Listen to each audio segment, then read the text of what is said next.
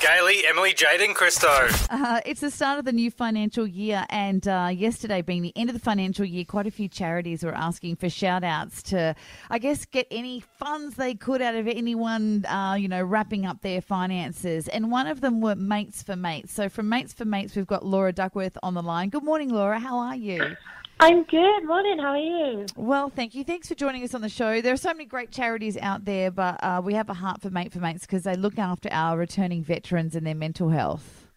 Oh, we sure do. Yep. To our veterans and their families. All right. And you can need some continued support. Yeah, like any charity, we rely on those fundraising so we can put these services together for these people. That's obviously where a big chunk of our funding comes from. So, we always need the support from the public. What's a couple of examples that you can give us in how you help them? Oh, well, the biggest push at the moment, obviously we know that the psychological support that we provide for veterans, with the clinical services is always very important. But equally important is the social connection. So we're trying to push the fundraising this time towards more connection programs where we get these veterans and their families together with like-minded people who've maybe been impacted by their defence service as well. Just especially down in the Gold Coast at the moment, we're pushing these kind of social connection activities with the likes of coffee groups and bike rides and walks, all of these activities which get people together again. As you can imagine, when they leave defence, they lose their sense of identity, and sometimes just a small little coffee group or just face-to-face connection, is so beneficial.